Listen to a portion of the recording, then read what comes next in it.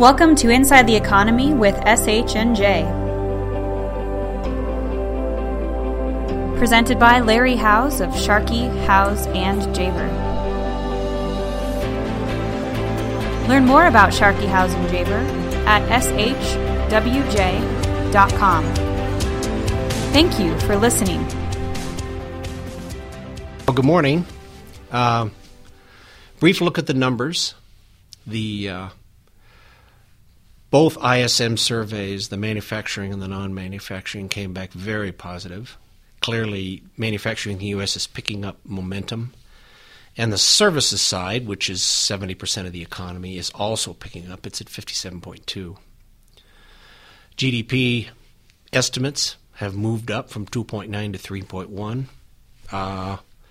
That's a good number. 3.1% is pretty good for an $18 trillion economy.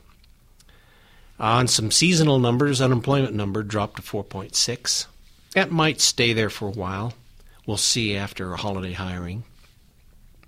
And as part of the news, everybody should be familiar right now that OPEC did their agreement to cut production 1.5 million barrels a day.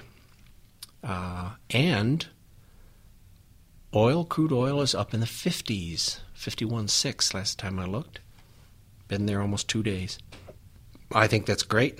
And I will say on the other side, once the announcement was made that they were going to cut production, the S&P 500 and the Dow Jones set record highs. The NASDAQ, the small company index, only fell about 1%, but I think it's clear that the days of OPEC having an influence on our markets are probably over. Anyway, Euro's at 108. I think it is creeping towards parity, meaning it should be at $1 sometime in 2017.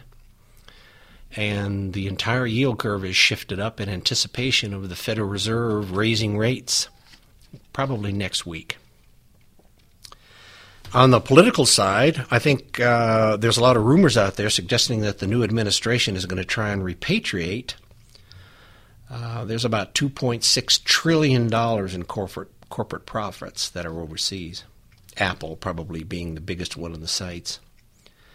I think with $216 billion in cash, they probably make enough press that they become a target. Anyway, from my perspective, looking at the securities filings that Apple does, those profits, whether they were taxed in the U.S. or not, I don't know. But that money overseas is being invested just like euro dollars are being invested. That's basically assets denominated in U.S. dollars and deposited in foreign banks. That's like a CD at a U.S. bank. I think the idea of repatriating the cash itself is pointless.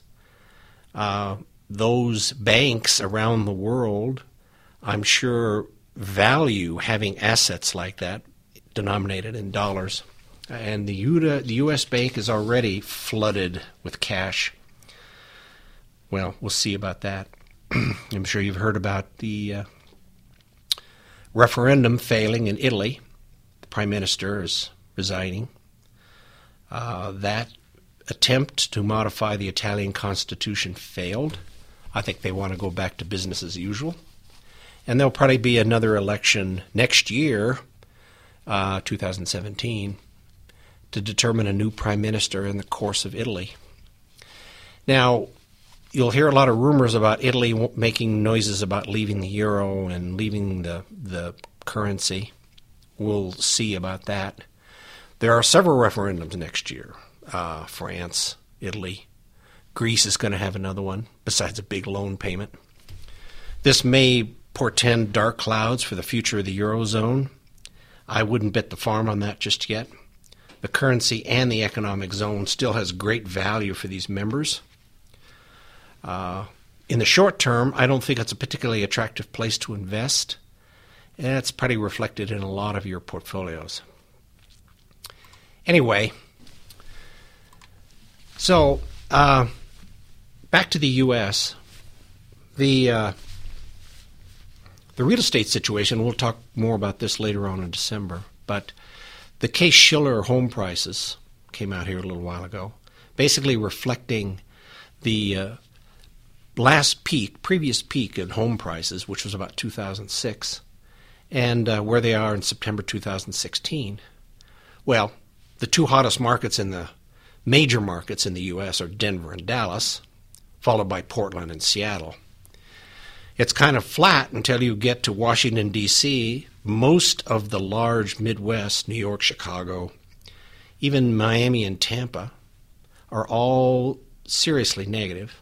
Las Vegas leading the pack at about 35% less than the last peak.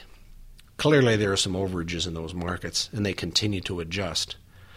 But the single-family home market has come a long way. It's just not near what it was in 2006, nor will it likely reach that kind of balloon proportion again.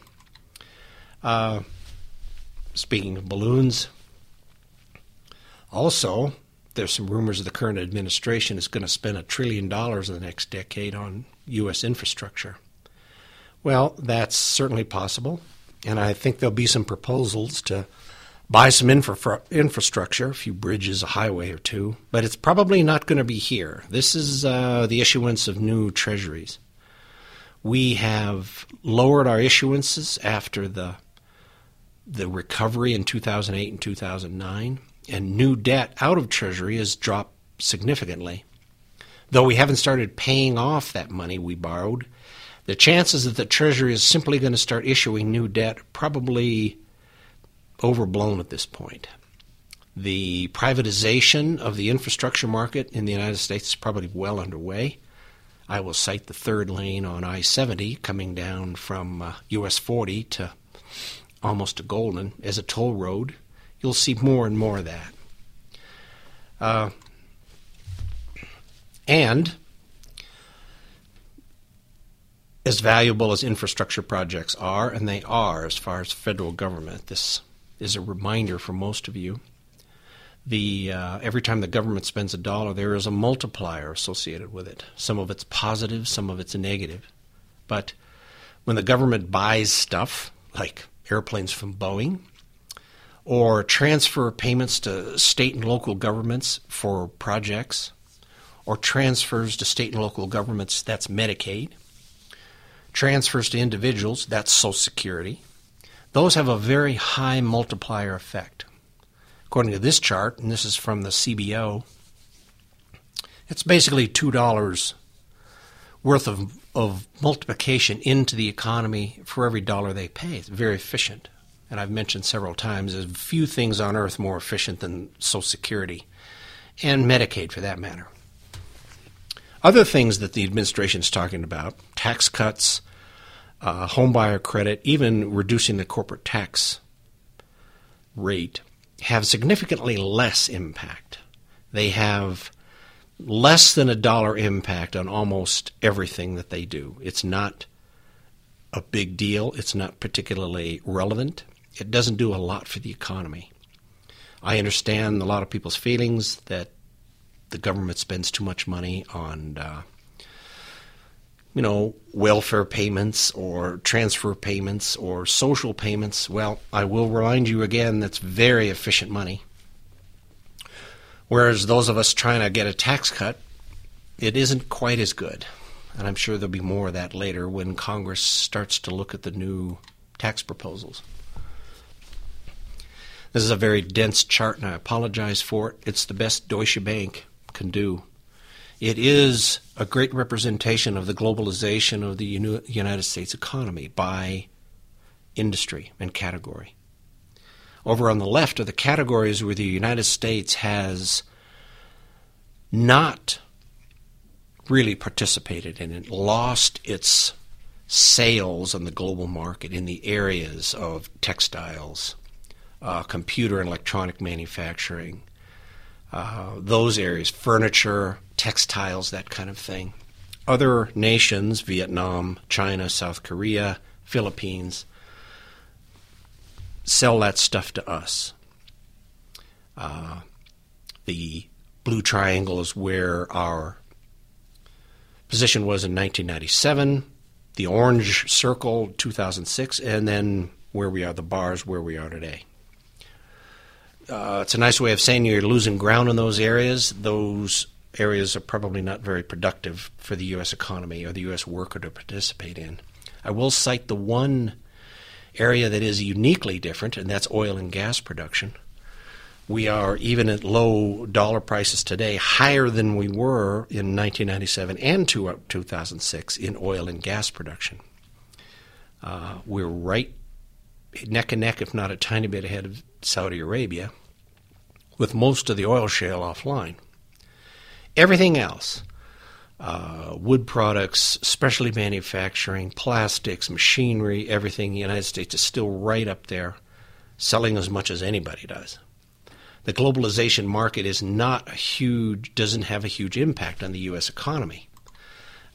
These are the countries where it does have a huge economy. Germany, South Korea, Italy, the UK, top of the list. Averaging about 25% of all of their workers are involved in foreign trade. Well, the list drops significantly, and right there at the bottom is the U.S. at less than 10%. You don't have to stop globalization to bring manufacturing back to the U.S. It isn't that big a number to begin with. What is the global total value of the global market? It's about $16 trillion all around the world. That's less than the GDP of just the United States. Though it is in trillions, and yes, it's real money,